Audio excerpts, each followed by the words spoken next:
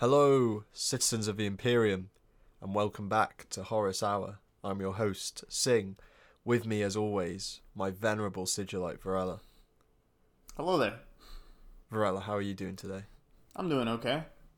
How's the weather in sunny Portugal? I couldn't tell. My window's now closed. I'm no longer in a cupboard, which is always good. But I think it's sunny. I can see some light. So they let you out the cupboard after all this time? Yeah, they let me out of the cupboard, but they locked me in a just slightly bigger room. Padded, perhaps? Nice padded cell. Yeah. It's like, Magnus did his stuff wrong, man, and they're like, you're crazy. Into the madhouse you go. Who even is Magnus? What are you talking about? I'm telling you, he destroyed the Golden Throne.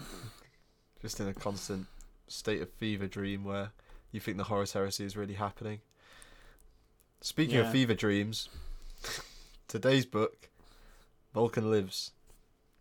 As always, thank you to our Patreons for helping support us in acquiring the books so that we can talk about them and just ruin them for you. But let's talk about Vulcan and the Salamanders. Varela, what did you make of this book?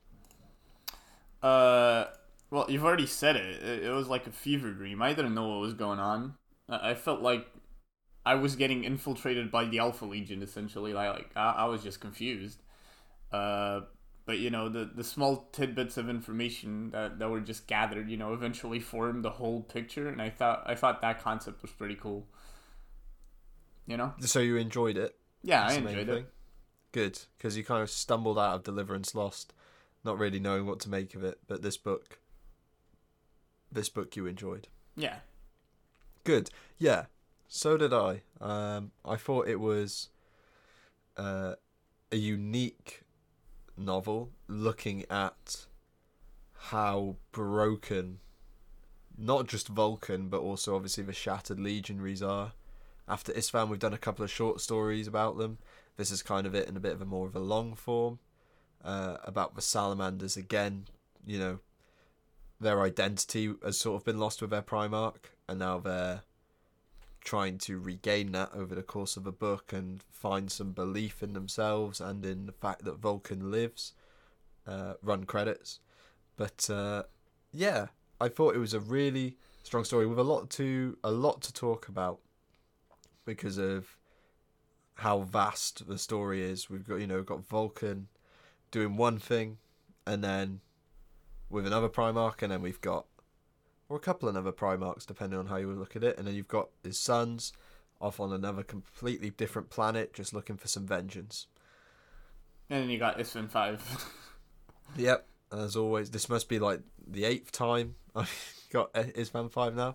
But I like that we're getting sort of a complete picture of Isstvan 5 from everyone's perspective. But at the same time, given what's been established in the Black Books, which are like the big Horus Heresy tabletop rules with loads of nice juicy lore, some of the stuff about Isstvan 5 in this book doesn't really make any sense, and as a military historian didn't really make any sense because of how the battle would have played out. But we can nitpick that, but ultimately Isstvan 5 was pretty cool. Right, Varela, you ready for some drama? I'm ready. I'm always ready. Okay. Now, when I say drama, this is all in good humour, and I'm going to also give him a shout out. There's a YouTuber who's been on the scene not very long, but he's doing great. He's doing numbers. He's called Arbiter Ian. He does great videos. Highly recommend you check him out. And he recently did a video called along the lines of rating every book in the Horus Heresy. I was like, okay, cool. I want to see someone else's opinion on this because obviously we do our own ratings. And he's going along and he's sort of giving the scores you'd expect to give. He gives, Horus Rising, False Gods, very high marks out of 5. A really low mark on No Fear, obviously, right? Shut up. Just makes it sweeter when you give it a high rating when we finally cover it. And he's doing it, and then he gets to I think he covers he also does all the anthologies, right? So he gets to the anthology that the short story we covered last week was in, the short story Forgotten Sons. And he says the Forgotten Sons by Nick Kime is a good short story, and that's the last positive review this author's getting. And I was like, sort of spit take. I'm like, hang on, hold up. And then he gets to the Salamanders, and he gets to Vulcan Lives, because that's the first of 3 Salamanders novels that are currently in the Heresy. He gives it 1 out of 5. And I'm like, wow, okay. And then he's like, and I'm going to keep that mark for the other 2. And he had his reasons. He doesn't like Primarch point of view, and etc. And I don't really want to speak for him too much. But I was like, wow, okay, boy, I'm going to respectfully disagree. But he does banging videos. So I will say check him out. And the video he did rating the Horus Heresy books is really good as well. But yeah, it was really interesting to see that Vulcan Lives and the other Salamanders books got such low marks from him. Whereas I think I'd probably give Vulcan Lives a really strong mark because of because of a Primarch point of view. I think Vulcan is made into a really interesting character, and I think we'll go into the Thursday ratings. I think some people were sorry, that kind of sounded like I was insinuating there was someone in particular, but I think what I sort of gather looking around is some people perhaps were hoping that Vulcan Lives would do for the Salamanders what like Prospero Burns and Thousand Sons did for those factions, which Vulcan Lives didn't necessarily do. I don't know how you found sort of the Salamanders in this book, Varela. Did they come off as a stereotype or bland, or did you think there was a good amount of character in there? I mean, definitely not bland, and there's always that stereotype of, oh, let's keep the weaker boys alive, right? But all in all, I think it added a lot of depth to the Salamanders, because you can see that, you know, they're hit by Isstvan 5 and they react in their own way that isn't really what they usually do, I guess. Instead of becoming teddy bears, they became grizzly bears for a while, you know? You know what I'm saying? Yeah. I mean, there's a human character that rolls with them for most of a novel, and they're constantly wanting to kill him, which is kind of the opposite of what they were. I wouldn't say it like subverted my expectations, but I guess what I would say is that the Salamanders didn't have a terrible stereotype to begin with. Yeah. Really. I think they're a pretty strong chapter in 40k. You know, they're different because they care, I guess. But do you want to do our ratings, Varela, or do you want to get some inspiration from our listeners first? I'm alright with either. Let's see what the people say and see if it has any effect on us. Because I know roughly where I'm going to line up. I know what the first number is. It just depends what the decimal place is going to be. Okay, let's go through it. I'll run them out quickly. D'Angelo666 says, solid 8. He Vulcan is the best, and has, I think, basically trying to sort of transcribe the message here, has sort of a range of emotions, and he has the best hugs, which is true. Salamanders do give out the best hugs, unless they're climbing a tree. I don't know if Varela gets that reference. It's gone over his head. It might have. It's a reference to our Hunger Games video we did on oh, right. Patreon. Well, he did give a really solid hug there. Maybe too solid. A beefy hug. Check that out on Patreon. You will not be disappointed. Geeks with Shields podcast have come through again with a 6 out of 10. So I did ask them to elaborate a little bit. They said all the flashbacks to Vulcan and Kurz are really interesting. They always like to see the Primarchs together pre-heresy, which is true. We get a lot of that, and it is quite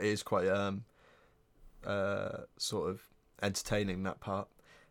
Vulcan's slow descent into madness is also great, but a lot of the rest of the story drags on and didn't make much impact. And he said they're struggling to remember what else happened. Well, don't worry. When we get to the spoiler section, we'll cover you. We got you. But yes, we've got 6 out of 10 there. Already sort of kind of a good range of marks coming in. Peaky27 Says, awesome book, really enjoyed the torture chapters, give a completely different perspective of Primarchs.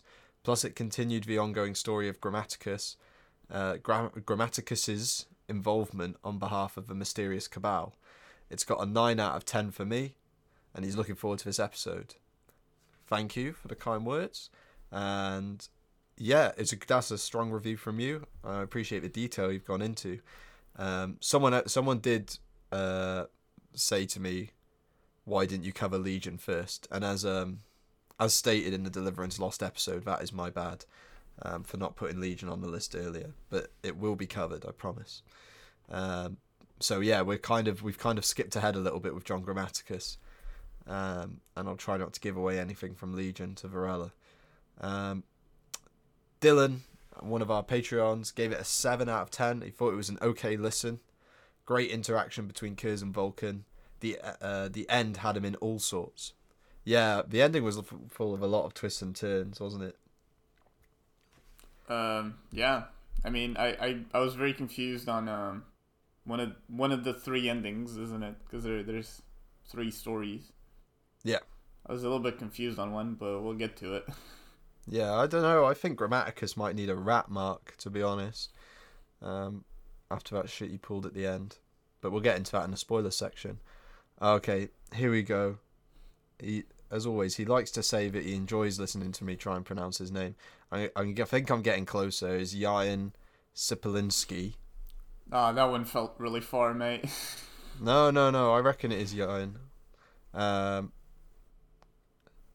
Me and him are teaming up to make Varela an Ultramarine fan. I can feel it coming. He says 9.1. Ooh. The pace of the book went up and down a bit, but I didn't notice that on my first read through. The Curze Vulcan arc was superb, and the rest of the novel held up its end of the deal too. Numion, Grammaticus, and Narek are some of my very favourite characters of the entire Horus Heresy. Yeah, I think I've read most of sort of Grammaticus's journey now. I didn't even know he was going to show up in this one, but that kind of makes sense. I think he's a really interesting character, and I don't know. I thought the pacing felt good. We're sort of at the stage of a Horus Heresy where every novel is about 13 hours as an audiobook, so that it didn't really feel particularly slow or drag on to me. Sam Kearns says strong 7 or 8. I feel it's the best Salamanders book in the Heresy era. Yeah, well, we haven't covered the other ones, so it's tough for us to make that call. I think it's certainly the best Salamanders content we've had so far. Most we've had a look at it, in terms of what we've covered on the podcast. And well, it's 100% the best Salamanders book so far, at least. That's true. And Heretic Bob comes in. Was going to say 8.5 for me. I love the torture scenes and some great insights into the personalities of 2 interesting Primarchs. I wonder, he says he loves the torture scenes. Hopefully, like, the impact of the torture scenes. Yeah, there's a couple questionable, like, I like the torture scenes here. He is a heretic. If you put a heretic in your name, I guess anything slides. And I love me some revelations. Yeah, I mean, I think it's difficult for us because I've skipped around a lot of the books in a way, and you're a wiki monster, so you probably knew a lot about like Vulcan going into and his abilities and etc. going into this book, so that's not really a surprise. I knew about his abilities. There's a couple things that he pulls out that I didn't know though. But yeah, that's true. And the final one comes from our Discord with Lord Doran. Really didn't like this one. The Salamanders aren't portrayed in a novel and interesting way in any of the Salamanders books, to be honest. That is either different from 40k or believable in 30k, but are really bland and boring. Going to give it a 4.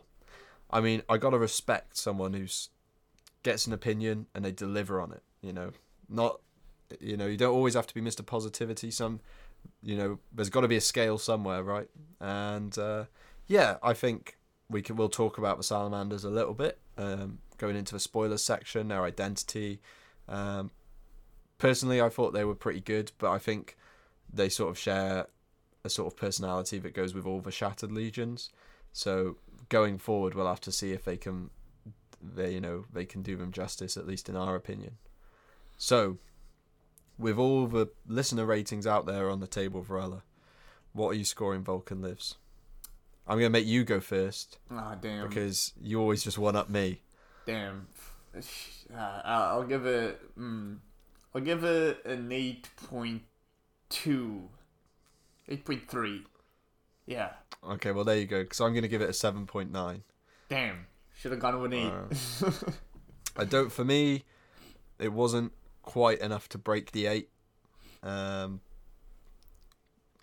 mean, my ratings are probably, if someone actually counted them all, are probably all over the place. And maybe when we do that, when we finally, do when it finally comes out and the podcast ends with that final Siege of Terror novel, then maybe what we should do is we should go back, get all our ratings, and we'll do a special where we look at all our ratings just to see how much I was winging it and how much you were just one-upping me. But you've managed to what, 3-up me?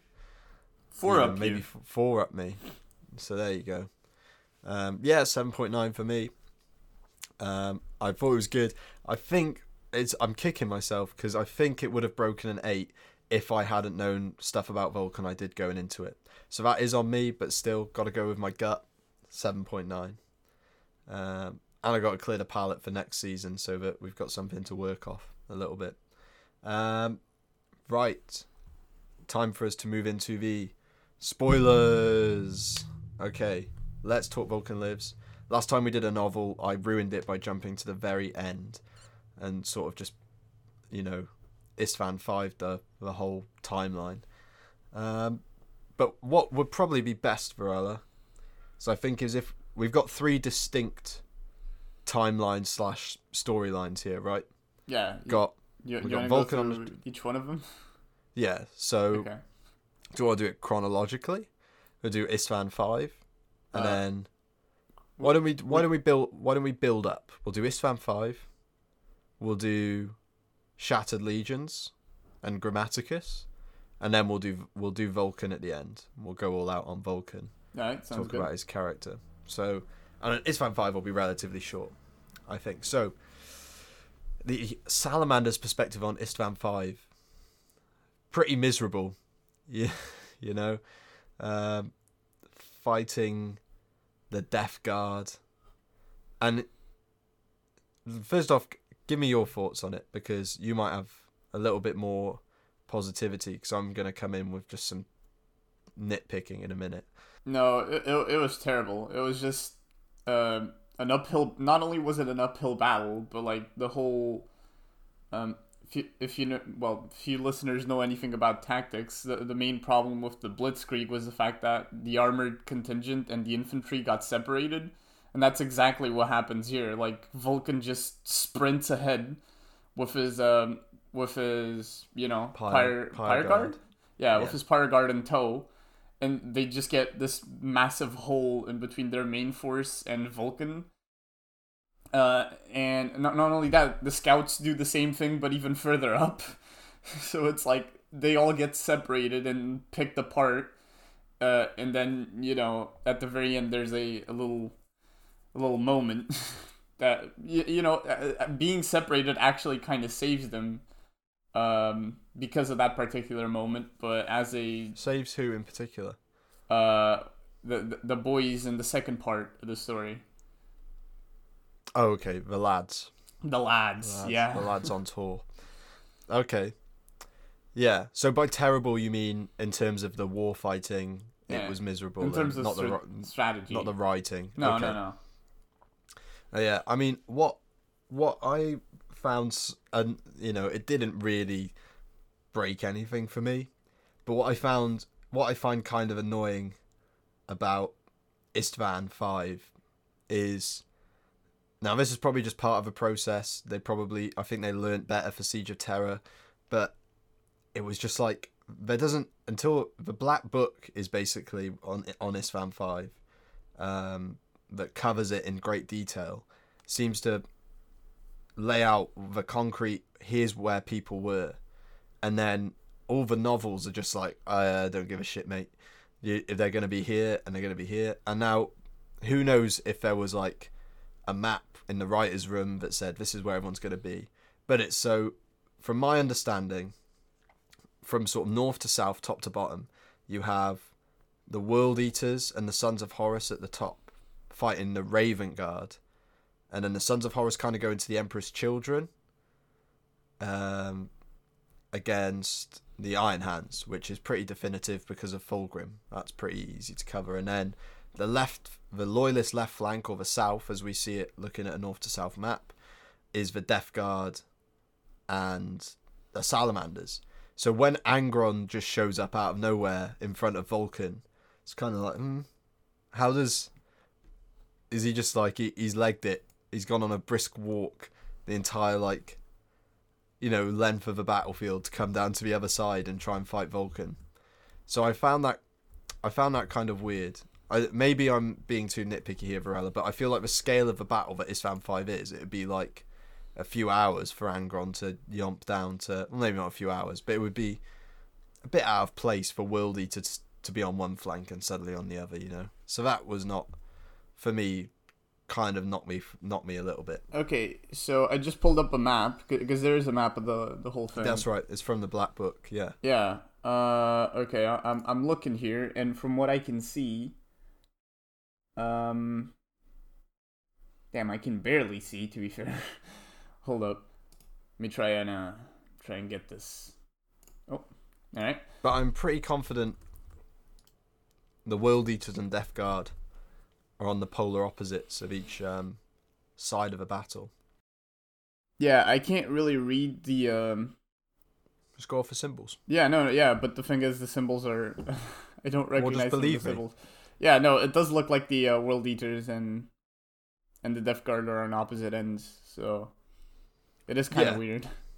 And for me, Angron didn't. The weird thing is, now I'd have to look at the release date for the Black Books and the novels, but it kind of feels like, you know, it's just one of those Warhammer things, isn't it? There's no canon necessarily. Stuff changes. But he didn't really add anything by being there, Angron. Like, if it was Mortarion facing off, because that's where Mortarion would have been, right, among the Death Guard, and he sort of like comes out and cuts a few people up and then he runs away again. Whereas Angron's like, come here, Vulcan, and then what even happens again? I don't An even artillery remember. strike or something. But yeah, I think the real interest for me happens where, I mean, the left flank sounds awful, just like, you know, in terms of like tens of thousands of everyone's got flames and we're going to fight each other now. That sounds pretty miserable. But then you have the latter part, the betrayal, where Vulcan gets tactical nuked, basically. I mean, all the Salamanders do. You know, basically the Iron Warriors start shooting the place up, don't they? And some Iron Warriors like, how many kills am I on? 25? Oh yeah, tactical nuke. Press the button. Incoming, Let's go. incoming. And destroys everything. And I thought that was cool. I thought like the carnage was sort of well displayed. And it's hard, you know, it's hard to really do a battle like Isstvan 5 justice because it's so big. If you think about it in terms of like actual numbers, I mean, it's not Omaha Beach, it's Normandy, you know, it's the whole shebang in terms of scale. So, but it was like you had like tank command, you know, all the tanks were busted up and the Salamanders were in full retreat, and we start to see that's when we get the boys, don't we? Poor Skatava. The boys. Poor Skatava, man. That was a pretty rough part. Yeah. I think that passage alone probably bumped the book up a few points, because they're like, because I think Skatava and Leodrak are actual like brothers. Genetic brothers, or biological, sorry. And Skatava is buried under mounds of other dead space marines. He's blind and he's bleeding out. Leodrak has no idea, so they. Numion, as commander of a Pyre Guard, has to make the decision to leave him behind, and that was rough. That was rough for that guy, because was like, don't worry, Vulcan, you don't have to. You get a chance to say goodbye. I'll dig up his dead corpse for you. But I mean, that's for the other. Wait. Yeah, that's for the later part of the episode. But yeah, I mean, Isstvan 5 from a new perspective. in a way now, it's kind of getting a little bit rinse and repeat for me, in a way, because it's kind of like, oh, what's going to happen now? Or they're running back towards the Iron Warriors. Oh, I wonder what's going to happen. Yeah. So always the Iron Warriors as well. Wait, is that Civilization Gandhi? Hold up. So, yeah, it was. Was there anything else from Isstvan that was of particular interest? I guess Nemetor's essentially suicide charge into the gas. The as you said, the salamanders were really in the worst part of the fighting, because on one side, they had some dudes that are, obsessed with poison and like chemical warfare, like the shittiest kinds of weapons possible. And then when they retreat, they retreat into the guys that have like the entire U.S. nuclear arsenal, So like Pershraban just went like, "Ooh, I just got the launch codes. Let's fucking do it," Does Vulcan get nuked twice? Yeah, I think he gets it once. He gets once right at the start of the book, but he obviously also gets it later on in Isstvan. He gets it in the battle, and then he gets it afterwards when he's cradling Nemetor, which obviously covers Isstvan 5. Yeah, so obviously then at the end of the battle, we see Vulcan recovers from his tactical nuke treatment and finds himself walking among the dead of his legion, and he sees Nemetor, that son of a bitch, who just didn't know when to he didn't know when to stop, really. He kept attacking, but he was at Vulcan's side at the end. And yeah, we get a very cool badass scene, but it's obviously right at the start of the book, which is sort of him absolutely laying the smackdown on the traitors. And I think they nuke him again so that they can get hold of him. The desperate times call for desperate measures, I guess. Double radiation poisoning never hurt nobody. Yeah, intense Chernobyl. Yeah, so I mean that covers Isstvan 5, which I think is the smallest part of what we'd want to cover. The next is the lads on tour. The boys on Trioris. In terms of the 3 segments, I'm guessing it's pretty easy to rank each one, right, Varela? I think the Isstvan 5 segments are probably at the bottom, and then the lads is probably like the second best part of the book, maybe, and then Vulcan and Curse is like the piece de resistance, at least for me. I'm gonna be honest.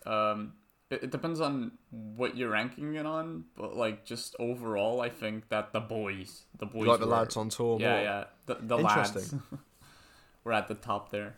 Oh, good. Yeah, I mean, it was actually quite. It was like a lot of intense set pieces almost throughout their time. So obviously they're hunting down an apostle, and don't worry, we know that the Rat Supreme is in this book. We'll get to him, don't worry. But we're hunting down a lesser rat, at least the lads are, on Trioris. They're hunting down a guy called Elias, who in turn is hunting John Grammaticus, who was hunting a rock, or at least a sharp rock, that turns out to be pretty powerful. But yeah, why don't you take us away a little bit? What did you like about the lads on tour? What did you think of John Grammaticus? Because this is the first time you've seen him as a character. I thought John Grammaticus was really like, I guess it would be what I expected of him. He's like, I know I can't die, so I don't give a shit anymore. And he's really knowledgeable about all that is Space Marine and stuff. Like the second he sees them, he's like, oh, that's that Legion, or oh, that's that unit, right? And I guess that's what you'd expect off a guy that's lived multiple lives at this point, right? And that just doesn't care. And while other humans in the face of legionaries would go like, oh no, please don't hurt me, John Grammaticus is just like, what do you want? you know? He's like, I'm so over it. Yeah, he doesn't care. I kind of just want to die anyways. Like, if you can do it permanently, do me a favor, bro. Come on. Yeah. And yeah, like he's really stoic in that sense, where he doesn't really, cower in front of the legionaries. And I think part of that, like, that is part of why Numion lets him live, because Numion just goes like, this guy sounds like he might be important, because the only people that ever stand up to Space Marines are people of like high ranks or people that are overall very important, right? Yeah. So I guess they'd be kind of conditioned to think that he's a high-ranking Imperial. Yeah, and the story did well to not have him as some sniveling crybaby. Because and I mean, look, you've missed basically the whole, like, a third of John Grammaticus' story in the Heresy so far in Legion, because that whole book he's very much the main character. So we will have to do that at some point. But yeah, he's a really interesting character. But he's a lot more like, cruel in this. Towards the end. He's a lot more cutthroat. But he's a really interesting character. I don't, not to give anything too much away, but obviously we know from this book that he's been recruited by the Cabal, and we learn basically he's on a mission to acquire this Fulgurite, which is very powerful. And at the end of Vulcan Lives, there's a big revelation that his mission is in fact going to be to kill Vulcan, and that's a story for another time. But yeah, really interesting character. He's got cool gadgets. He's like a human who can actually hold his own, which, as you say, I think provides a really interesting dynamic that most humans just start crying whenever a Space Marine walks into a room and get on their knees. And it's, the Space Marines tend to only have conversations with people who can hold their own because they respect it. If we look at like Loken and Mercedes Ollerton, and other characters, some really interesting characters in the Wordbearer stories, sort of human characters that aren't afraid of Space Marines. And John Grammaticus, as you say, because he's just lived for so long. I think, by comparison to some other Perpetuals, he hasn't lived that long. But he first nearly dies, I think. Does it say in this book? Where the Cabal recruit him from? I think they recruit him like at the end of the Unification Wars, right? Yeah. So he's injured. He's injured at the end of the Unification Wars as a soldier. He's a soldier, and and that's where the Cabal pick him up. And yeah, the whole. What do you? We can have this conversation now, I guess, because John Grammaticus is a Perpetual. What do you make of Perpetuals? Do you like that in 40k and Horus Heresy, or do you find it a gimmick? I find it an interesting dynamic for a few characters. They're essentially extinct in 40k now. The only ones that might exist is Vulcan and the Emperor himself, right? But they can't die. Yeah, well, they can die. That's why Grammaticus is tasked with killing Vulcan, because you just need big. Maybe that's why he's such a pessimist. That's why John Grammaticus is all miserable all the time, because he's been given a job he can't do. So, you want to go kill me? Give me to go kill the immortal guy. Okay, great. Oh, so you've made me immortal, so I can go kill another immortal who can't die at all. Wow. All right, thanks. Guess I'll spend my entire miserable life. Guess I'll not die then. Yeah, I guess I'll not die. Yeah. So you don't necessarily dislike them. No, because it's as I said, like, you can kill them. You just need to play it smart. Yeah, but I guess it is Immortal and Invulnerable the same thing? Immortal, yeah, no, they're not necessarily immortal, are they? They're like immune. Oh no, well, I don't know. They are more immortal. or less. They are mortal, but to us, they might as well be immortal because it takes a really sharp rock to kill them. Well, yeah, but if nobody interferes with it, they'll never die. Yeah. So they are immortal. There you go. Okay, fair enough. Yeah, I think it's pretty. It needed to happen in some way. No one really knows how long these Primarchs could go. Because in 40k, they're either demons or missing, or asleep, or in stasis like Guilliman was. So Or Guilliman boring. God damn it! I'm Got gonna him. dunk your head in a tin of McCrag Blue, and just make only let you listen to Blue Man Group. That's what I'm gonna do. I'm gonna tie you down and you listen to Blue Man Group 24/7, whilst painting you with like a small detail brush in McCrag Blue, inch by inch. There we go. Damn, couldn't even call it ultramarine. Just called it McCrag Blue. Come That's on, the man. colour. That's the colour. McCrag Blue TM, or whatever you want to say it. But you will be an ultramarine, and I'll edge highlight. I won't half-ass it. But yeah, or they could be slightly. He is quite generic in 40k. Horus Heresy Guilliman is on another level compared to 40k Guilliman, who's just like. I'm gonna be honest. Godblight Guilliman. I haven't read the book, but I've heard a lot about it, and he does seem interesting in Godblight. So there's that. Mm-hmm. Yeah, I mean, you needed him to come back so that other Primarchs could come back, because whichever first Primarch came back would be in charge, right? You imagine if like Korax came back as like a bird monster, and then he's in charge of the Imperium. I don't think that wouldn't look as good on the posters. Imagine if Russ came back with just a random apple and just went like, "Father, eat this," and then it doesn't do anything. It's just so when he just found it in the Garden of Terror, and has just been hiding out this whole time. He didn't go anywhere. But yeah, so perpetuals definitely have their use, as you say. Most of them in 40k have been poked with sharp rocks and are now dead. But not necessarily Vulcan. I think Vulcan is still on the cards to come back. I think Sanguinius and Dawn and Ferrus Manus are the only loyalists that definitely can't come back. No, Dorn is very open, because the only thing that's been found is his hand. We've only found his hand in the Pain Glove. Come on. Don't tell Valrak. Don't tell Chapter Master Valrak. You'll be your best friend forever. But yeah, they definitely serve their purpose and make for interesting human characters, because you've got human characters that have just seen so much shit they just don't really care anymore, and that adds a dynamic in itself, obviously. And to carry on then, to move on from John Grammaticus to the Shattered Legions, who are growing on me more and more. They feel so looked over, the Shattered Legions, but there's some books that really do them justice. I think this was one of them. So that obviously was a group at the start, at least, of Raven Guards, Iron Hands, and Salamanders. I kind of felt, as we go through the book, through various firefights, we lose members, right? And it ends up just being Salamanders and one Raven Guard left, right?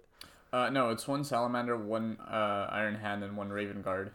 Because it's the Morlock. The Morlock makes it to the end. Oh, true. Well, yeah, that's fair enough. Okay, then. I'll take that back. I forgot about the Morlock sniper. Yeah, it obviously the book's called Vulcan Lives. Actually, no. Do you know what? I'll take that back. I didn't even say it, and I'll take it back. Is that I think they were all balanced out and all sort of played into, but didn't go over the top in what their legions stereotypes are, or at least like what their legions are perceived to be at face value. Like, I quite liked, so obviously they're hunted through by this like word bearer hunter pack through the course of the book, and I quite like how they deal with death in different ways. Like the Salamanders are like, burn the body, and then the Raven Guard are like, well, I'm gonna go over here and say some bird stuff and like cacaw at the sky a little bit in remembrance, or whatever they did. I'm gonna put some bird seed out there on top of my brother's body so he can get pecked. Oh God. Yeah, a feast for the crows. Yeah, and I think the lads made an interesting, well-rounded group of characters. And I actually thought, in terms of like, you know, I'm not served or anything, but obviously as a military historian or someone who studied military history, you have a sort of very face value understanding of sort of tactics in combat. And the firefights felt like realistic as a Horus Heresy firefight could do. There was like good sort of engagement, movement, communication. It wasn't like the word bearers attacked and then everyone just slammed into each other and had a big like melee in the middle of a car park or wherever they were having their firefights. It felt sort of weighted. So obviously, the word bearers have snipers and they're like initiating ambushes and killing people off very quickly. I can't, true word bearers to be pretty stupid as well, right? They're like, because how many do they lose some, right? And they're like, oh, we're going to kill the exact number of them and then we're going to wait a bit and then we're going to kill the rest of them. Oh yeah, it's like I'm no strategist. Yeah, I'm no strategist, mate. But if you've got them all in one place and you want to attack them, you might as well just kill them all. Just one man's opinion. But I think my Zoom was lagging at the time, so they didn't hear me. To be fair, even if they wanted to do that, they did get countered very quickly by Shinra with the big laser. Yeah, I kind of want those now because they're on Forge World. There's they're rapier, little tracked thing. It's basically like I think can you ride it? I'm not sure, but it's mainly remote control. So like a little remote control tracked kind of thing, like a tiny Land Raider, and it sort of drives around, and then it has heavy bolters. It can have multi-melters, las cannons, assault cannons, whatever. You just slap them on. Oh, I just looked it up. This looks stocky as hell. It's like it looks very Iron Hands. It looks like something the Iron Hands would definitely own. Yeah. And that was pretty cool. So like, oh, we're pinned down. What are we gonna do? And then the Iron Hand goes, ha ha ha. Remote control go, and then just blows up the entire building. And we love to see it when word bearers getting hurt. We love to see it. I honestly don't understand how neither of them died. It's like, oh yes, there's this weapon that can literally destroy buildings, but neither of them die. Like, why? They knew exactly where they were as well. So I don't quite understand that part. There's a lot of things in this book that don't make much sense, and okay. This was definitely one of them. Like, there's the fact that there's beakies, like the here we go. Yeah. The Raven Guard are beakies, and the beakies aren't meant to exist yet. Would you call it nitpicking? But come on, man, that ain't good. Yeah, I mean, obviously that's in the Vulcan section, but yeah, it's kind of like he has a fever dream, and maybe he's just had a very specific fever dream. It just happens to turn out to be. Or maybe Deliverance Lost was also just Vulcan's massive fever dream.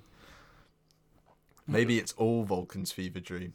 Yeah, maybe Vulcan is just like this sick kid that's just imagining a whole world, and that's 40K. I can't wait for that revelation in the final 10 words of the Siege of Terra finale. Yeah, it's just then Vulcan awoke.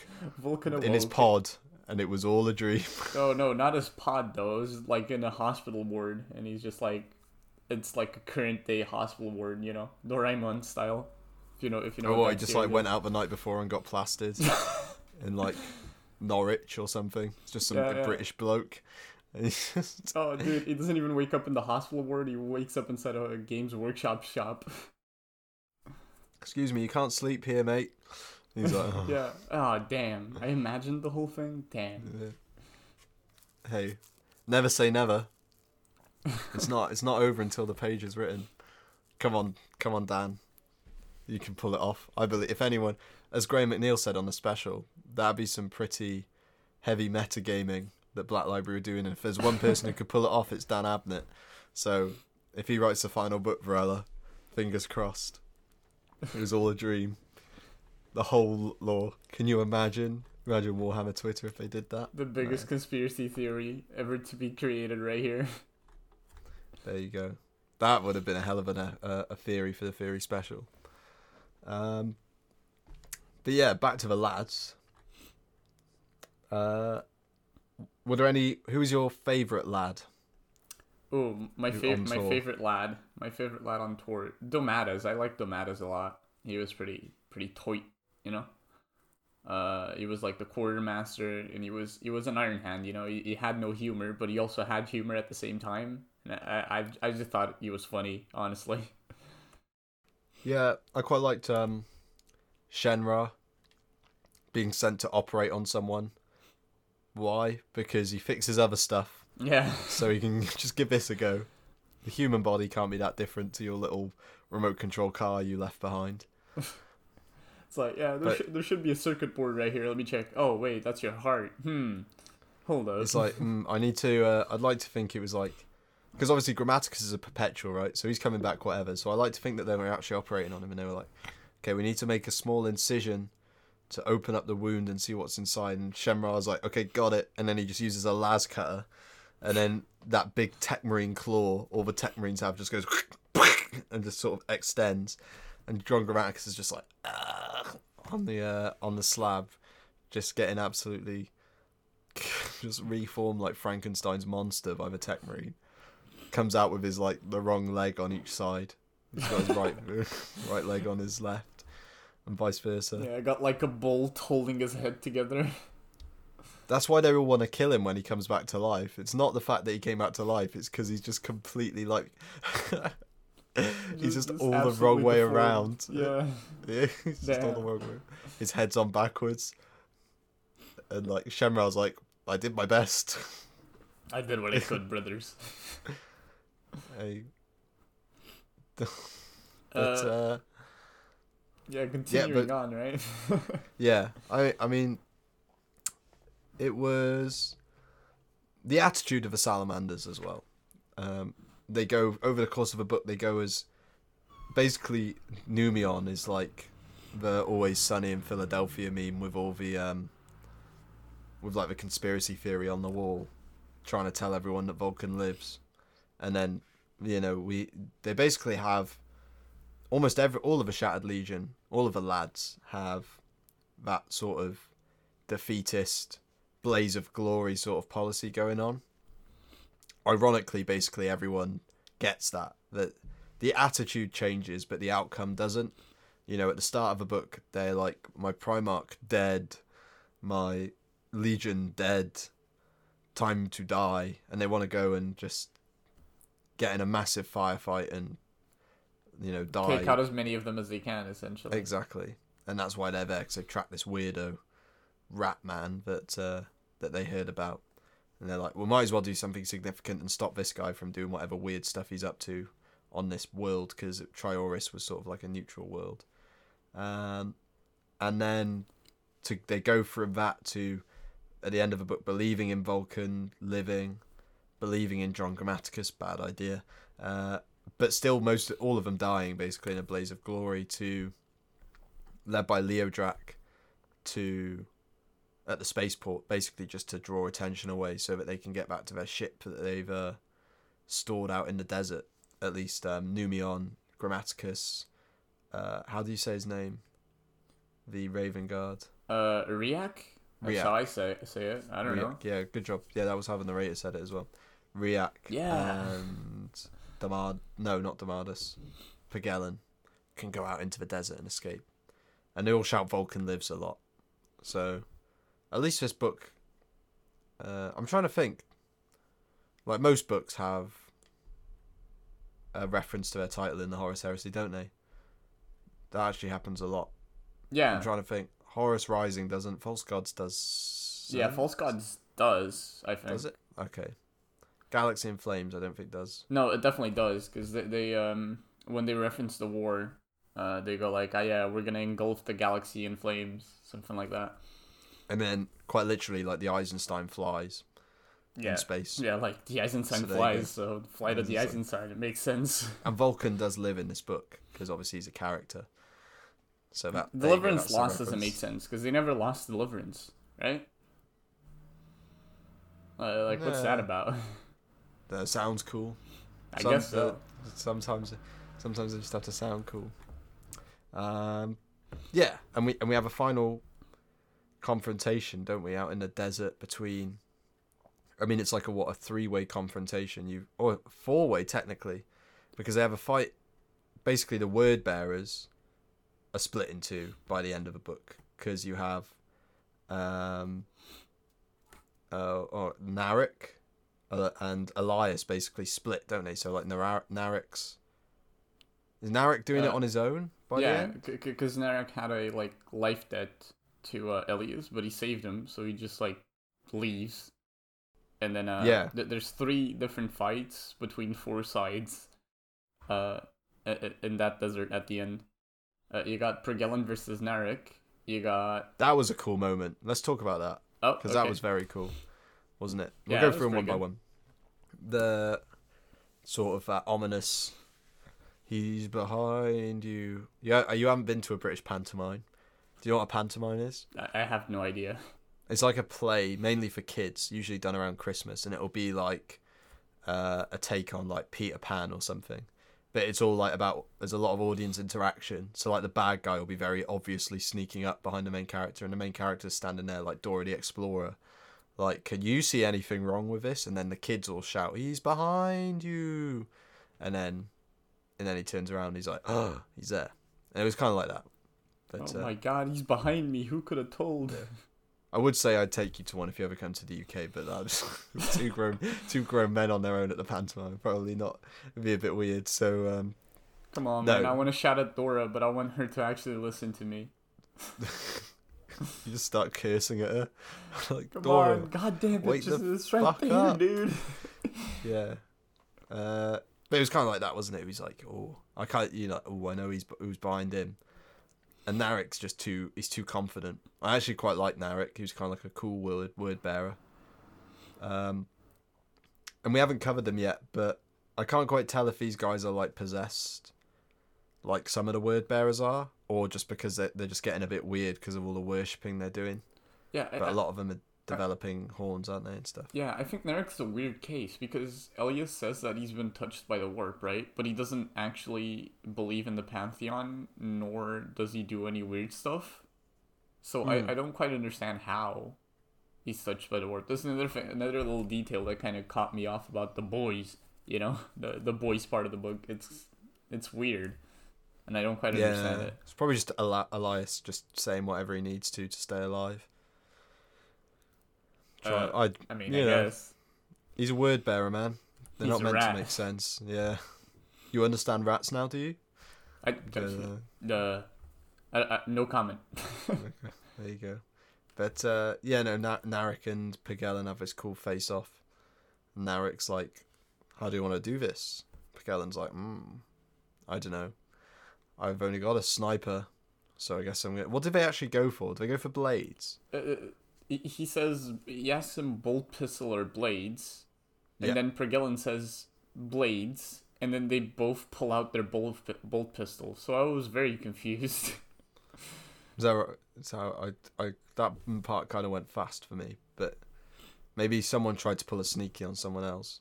I think Pagellan tries to pull a sneaky on Narek, but Narek's too fast. No, because supposedly they both reach down at the same time, but Narek's faster. I don't know. Maybe Pergellan tried to pull a fast one, but Narek's like, Maybe they ooh, were reaching for their blades. maybe. There you go. All we know, I don't think we get any details, do we? We just know that Narek wins. Yeah, we just... That was quite cool. That was a good way Yeah. of delivering that. It was just like Narek was faster. It was like, okay, cool.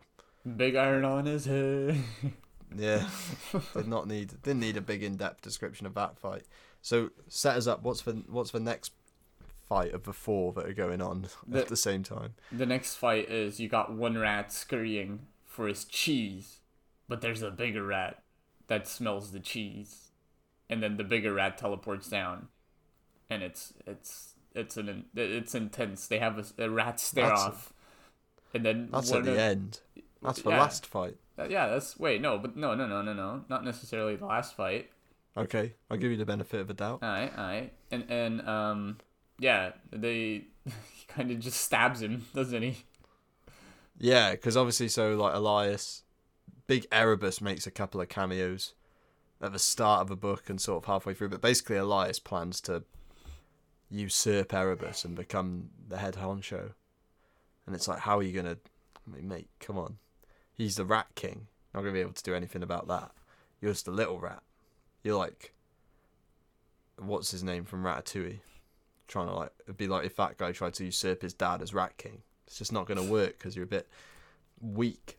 So, yeah, and the Erebus just comes through the portal with his little Anaphane that he's cut, and then he's just like, bye, Elias, don't need you. That one was a very short fight. But basically, you know, don't start none, won't be none, isn't it, Varela? Yeah. Elias started some. And he got it. He got it. Okay, next fight. Next fight.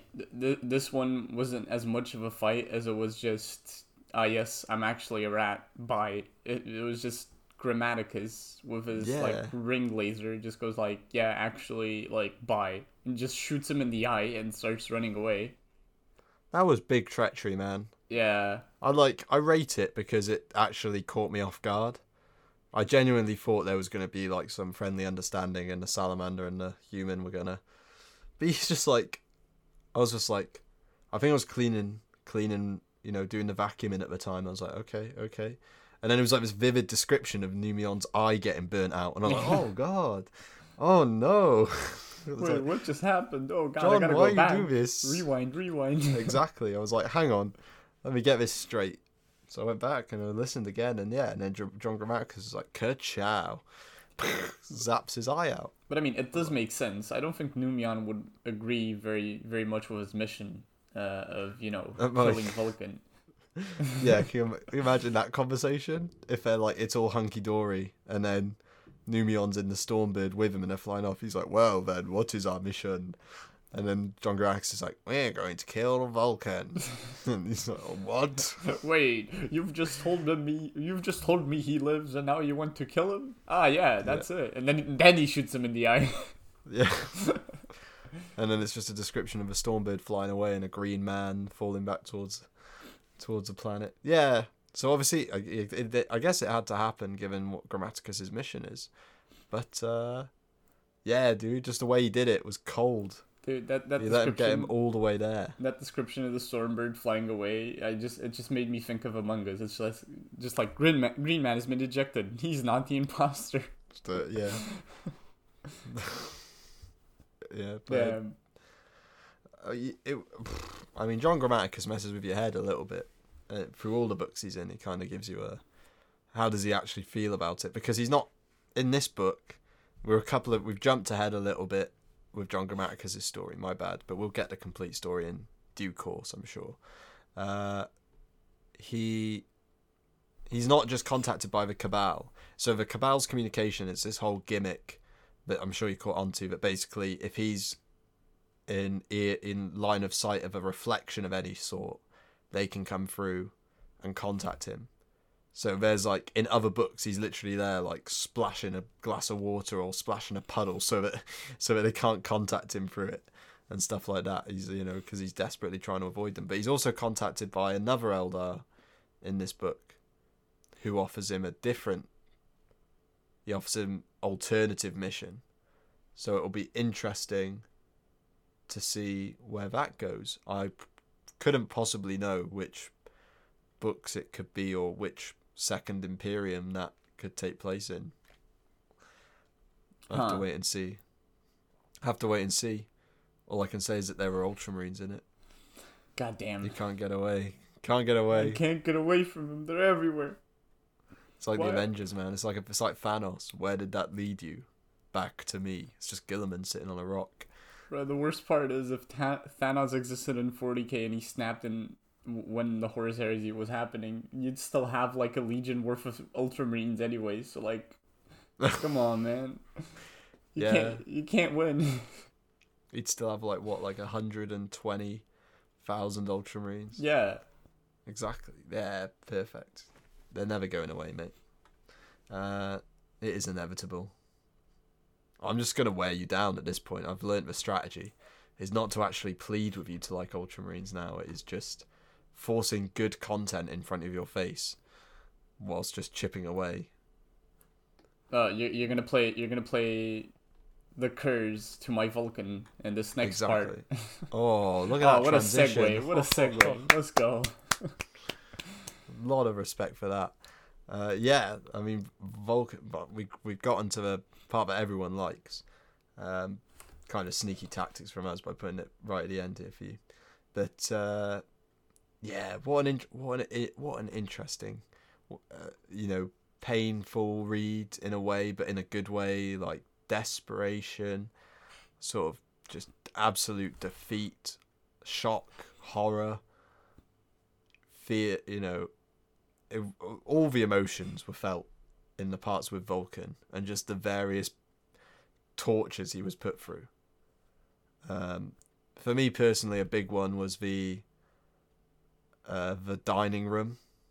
Ah, that one was, yeah. Where Kurz has set up all these people, blinded them, cut their ears off.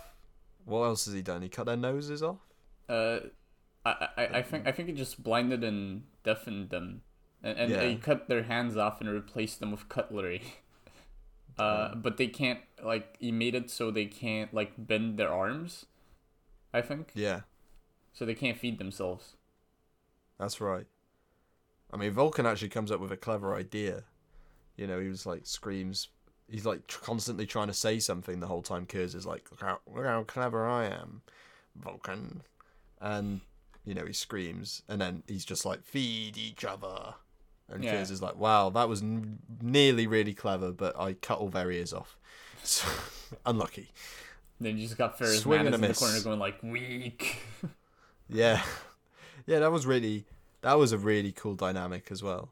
I don't know. I think in terms of character, Primarchs as characters, this is probably the best stuff I've ever had in the Horus Heresy. I think there's some close seconds. Surprise, surprise, written by Dan Abnett, and it involves Gilliman, but Of course it would. it's actually involves Kurz as well. It involves Gilliman, Kurz, and the Lion, and Sanguinius. Some of the best Primarch writing, but this definitely takes the cake, and is why I gave it. I really should have given it in the 8s. I'm not going to change it because that was what my gut feeling was. But yeah, the interactions between Kurz and Vulcan through this sort of storyline, and we learn a lot about Kurz, don't we? Yeah, definitely. Well, it's mainly what we already know, to be fair, which is that he's a sadistic, piece of crap. But we also learn why he's a sadistic piece of crap, I guess, right? Xenia Psyche is completely broken. I think. Sorry, go on. I still kind of think that Conrad Kurz actually has multiple personality disorder, because at some point he's just like, yeah, kill me. I don't want to be like this anymore. And at some points he's just like, I want more blood, Yeah. I think it's you have Conrad Kurz and you have the Night Haunter. You have both of them, and they're kind of fighting for dominance, and one just wants to die and the other one wants to kill. It felt like that, didn't it, in the final confrontation they have at the heart of the labyrinth? Yeah. I think Vulcan's pleading with him, isn't he? And Kurz snaps and he screams, "I am the Night Haunter." It's it's like a Gollum vibe, isn't it? It's like a Gollum Smeagol kind of vibe.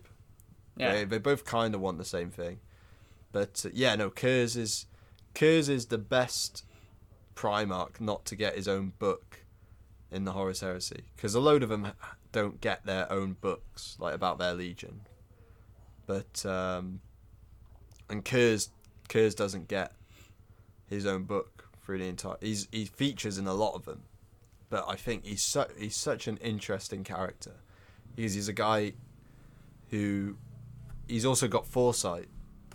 I don't know if that's a shock to you. No, I already knew that. Okay, good. Whew. But yeah, so he knows how everything's going to happen, and he's just manipulating it to have as much. I don't know. He's just doing it for the sake of doing it in a way. It doesn't really feel like he's got a motive. I think he's just a broken man who gets overtaken by the Night Haunter, and then the Night Haunter is just doing as sadistic a thing as possible with what he knows he can do. Yeah, and I mean that whole maze, and then you've got Ferris almost as an extra character who's basically serving as Vulcan's consciousness, right? Yeah, I think it might even be an actual fragment of Ferris, but Vulcan's just going because I'm gonna elaborate on that real quick. I thought Go for it. For the longest part that he was actually a demon, Okay. That I don't know if it would be Kurz or one of the other Primarchs that actually planted in Vulcan's mind, right? Mm. I legitimately thought that he was like not possessed, but he had him living rent free in his head, which he technically Yeah. did anyways, right? Yeah. But in the absence of that, I honestly believe that it might actually be a fragment of Ferris Manus. Probably the part that was like really hot headed during Isfan itself, and it was just like, oh, you didn't follow me, you're weak, weak. Ah. Because a lot of the things that he says, Vulcan has no actual way of knowing. There's a bunch of information that Ferris Manus gives him that he can't know, you know? That's right. So like, it definitely feels like it's a separate entity, but just kind of living with Vulcan. But Vulcan just sees that as a part of his conscience. Yeah, Consciousness. consciousness, I guess. Yeah. So it was like this kind of weird thing. That I'm just not sure what it's meant to be. I think I think it's his self-conscious manifested through his insanity, because it deteriorates with his well, it could be a number of things. I think Nick Kime has done a great job of leaving that open to interpretation, because it's partly, you could say it's his sanity. That may be that might be the best one in a way, the easiest way to say it, because it deteriorates as Vulcan is constantly pressed and just slowly chipped away at, and he finds his sanity right at the end, right when he gets Dawnbringer in his hands. He sees Ferris as he remembers him, pre-Istvan. Yeah. And that's basically him having that moment of clarity, beating the snot out of Kurz and saying, I live, bye. But then obviously, right at the end of the book, essentially, because I've read what happens next, but not read this, I can tell you that, that flight down where we get the very vivid description of Vulcan, what happens to Vulcan's body as he enters atmosphere. Basically, he loses all of what he's just gained. It takes everything for him to escape from Kurz, and then when he comes back down onto the planet, basically atomized, he's lost all of that sanity going forward, and that's it's an interesting look in the next book, which is, I won't spoil it. I won't spoil where it is, but we will cover it. Another thing with that last part is that I actually thought. I'm sorry, you were about to say something, but no, go for it. Right. I actually thought, how they keep referencing that the locket that Numion actually has a purpose. Yeah. I actually thought that was like the beacon for the teleporter, and that he was just gonna pop up and beat the snot out of Erebus or something. That was a gotcha moment. Well, no, I think Erebus arrives because it's meant so Erebus uses. I don't think Erebus teleports. Erebus uses an Anaphane blade, Anaphame blade. That blade can be used to cut open reality and step through it, and basically teleport much easier. But obviously it's via the warp, so it does crazy stuff to you. So I think it's sort of Numion. Yeah, I really thought that was going to happen. I thought Vulcan was going to come and beat the snot out of Elias, but then obviously it turns out to be Erebus using a blade to teleport. I don't know. I think it was clever. I think it's clever writing more than just a missed opportunity. Yeah, definitely. I don't really know why Numion said it at that specific moment. I imagine that's just... I reckon once Grammaticus told him he was alive, it was just the third word, the third phrase Numion said every minute was just, Vulcan lives. And they're like, yeah, we get it. Because he even confronts someone at some point, doesn't he? Is it Leodrak, maybe? He doesn't quite confront it. It's after everybody goes like, okay, maybe he lives, and Numion just goes like, do you actually believe that? And you didn't say the words. You didn't say the words. Do you mean it? I did say it, didn't I? And he's like, that's not what I asked. I asked whether you meant it. He's like, yeah, sure, I guess. Yeah, that was a weird confrontation, and Numyon was definitely a weird character. You know, he's just like Vulcan lives. I have no evidence for this. I just have this locket and a feeling. Trust me. Yeah, he's just Vulcan's right hand man, isn't he? So Yeah. he believes a lot. I mean, look, we're obviously we'll stay on Vulcan a little bit. Well, God, we skipped over Karatan. I think that kind of fell in between the cracks of when we were planning the 3 segments. But that's Great Crusade. Do you quite like seeing Great Crusade stuff, don't you? Yeah, that's pretty I feel good. like you've said that before. Yeah, Vulcan kills kids. Not so. I mean, a bit of a statement there, but he's not such a nice Primarch in it after all. I mean, Vulcan That was pretty kills a kid. Well, that's just one that we know of. Yeah, he might have done it before. I'll do it again. I'll do it again. Yeah, I mean that's Vulcan. It shows. I think that shows the salamanders actually, and their personality is very caring, but actually very, can be very temperamental at the same time. Very volatile, right? Yeah. Yeah. I feel like a lot of Space Marine Legion's traits though is just volatile, like World Eaters, Iron Hands, Salamanders, volatile. But yeah, so obviously Karatan is. I think Vulcan is in real conflict on Karatan, or at least the aftermath of it, because Kurz does a really good job by doing some really horrible stuff. Because they basically go in there, terrorize and butcher half a city, and then the other half gives up without a fight. Not half a city. They terrorize an entire city, so the other cities give up Is that without right? a fight. Is that my bad? Yeah. I misread it. Well, there you go. And then it doesn't matter because, as you said, Kurz goes like, "You're like me," and to prove it, he murks everyone. Like it didn't In the matter. ships. Yeah, it's like, oh, Yeah. I proved you wrong. My method worked bloodlessly, but actually, I killed everyone anyways. Screw you, I guess. So, Yeah. He's chaotic evil, isn't he? Yeah. Kurz? He just goes completely lucrative, like just crazy man on you. Yeah, and so you see, that's basically Kurz's whole objective with his time with Vulcan, is he's just trying to make. I don't know.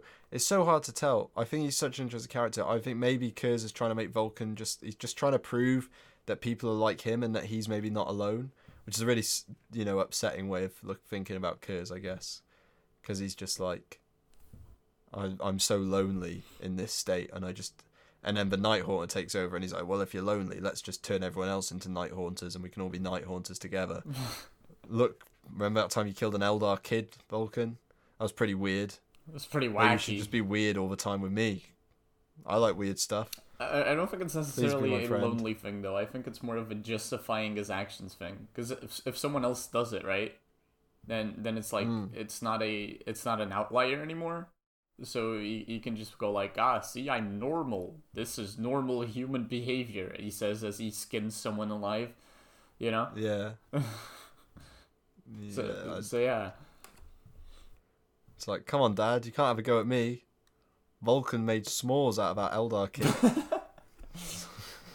She was surrendering, and he made a s'more out of her. God damn it!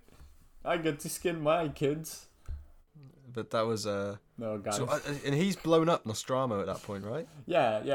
Yeah. He's gone full.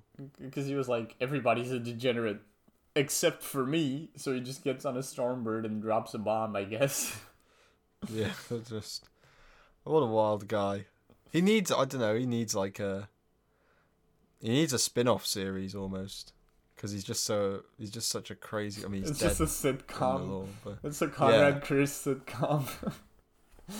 there's a really good series, actually. Of what's it called? It's got Alan Tudyk, or however you call it, but basically he plays like an alien who came to blow up the Earth, but his ship crashed. And so he's basically this like chaotic evil. Oh no, he's like chaotic good, because he's like trying to blow up the Earth, and he lands in like Wyoming. So he's just like ends up, disguising himself as a human, and he kills the human that he disguises himself as. and then tries to like fake it till he makes it. And it's I feel like that'd be same vein for Konrad Kurz, is just sort of like him in like small town suburbia, just going chaotic every now and then everyone will be like, oh, Konrad, laugh track. And, Konrad, you killed half the town again.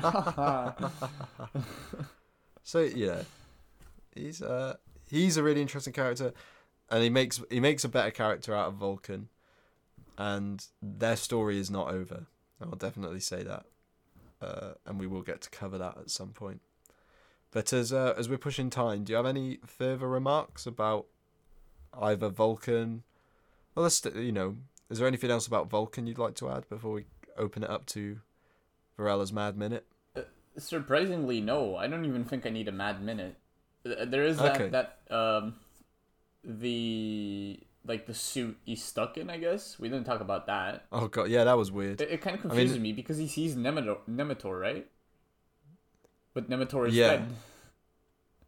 So what happened? Kurz probably strapped a Night Lord up in it, didn't he? Maybe. He's like, run around in this. No, it's an Alpha Legionnaire. Hold up. Oh god, can you imagine? They're everywhere, that's man. That's where the Alpha Legionnaires that don't impress the Primarchs go. They get sent to like the world to try and infiltrate the World Eaters and the Night Lords. They're like, yeah. Damn. Kurz is like, you're going to dress up in this suit, and you're gonna go stand here, and nothing bad will happen. I promise. And then he just walks away cackling. And you're like, But Lord, this is just skin. And then Vulcan just in an 18-wheeler with blades on it, just screeching down the corridor, and you got to fight him. Yeah, that was wild. It's without going into every page of torture in the book. It's absolutely crazy. And but something to take into account when we cover books with Perturabo in it is he made the Iron Labyrinth, bit of a weird Donnie as well. Yeah, like so what's going on in that guy's head? Yeah, don't really want to find out. Man's got some mental illness swimming about. Exactly, he's struggling. But yeah, I think we've actually done a pretty good job of covering all the sort of main bases and giving our opinion a little bit there. We didn't really get hung up on anything, which is good. So yeah, I think great success. Yes. And that brings about the end of season 3 of Horus Hour. Little applause, gotta... Yes, gotta back myself here. But yeah, thank you everyone who's persisted with us and continued to listen. I think we're really getting going now. If we went back and listened to episode 1, which is basically us reading, like just doing Horus Rising page for page, and then we jump to where we're at now, I think we've come a long way in terms of entertainment value. At least I think so. And Varela's found his voice, so maybe next time we interview an author. Wait, I have a voice? Yep. Who just gains? Oh no, Varela's just gained self-awareness. Gonna have to wipe the hard drive and start again with my new AI. But yeah, big things coming for season 4. Back-to-back bangers. We'll be working on some other side projects as well to show you. We're gonna do. We've obviously got to cover. We've got to do an August Patreon video, which we've got a cool idea for. And yeah, season 4 will be coming soon. We'll start Rumor Engine the week after this episode. We'll even do a trailer as well for the new series because I can't, it's just bangers. And I want to do them justice. So, from me, your host for the season 3 finale, it's goodbye. And from Varela, I'll see you. Goodbye now.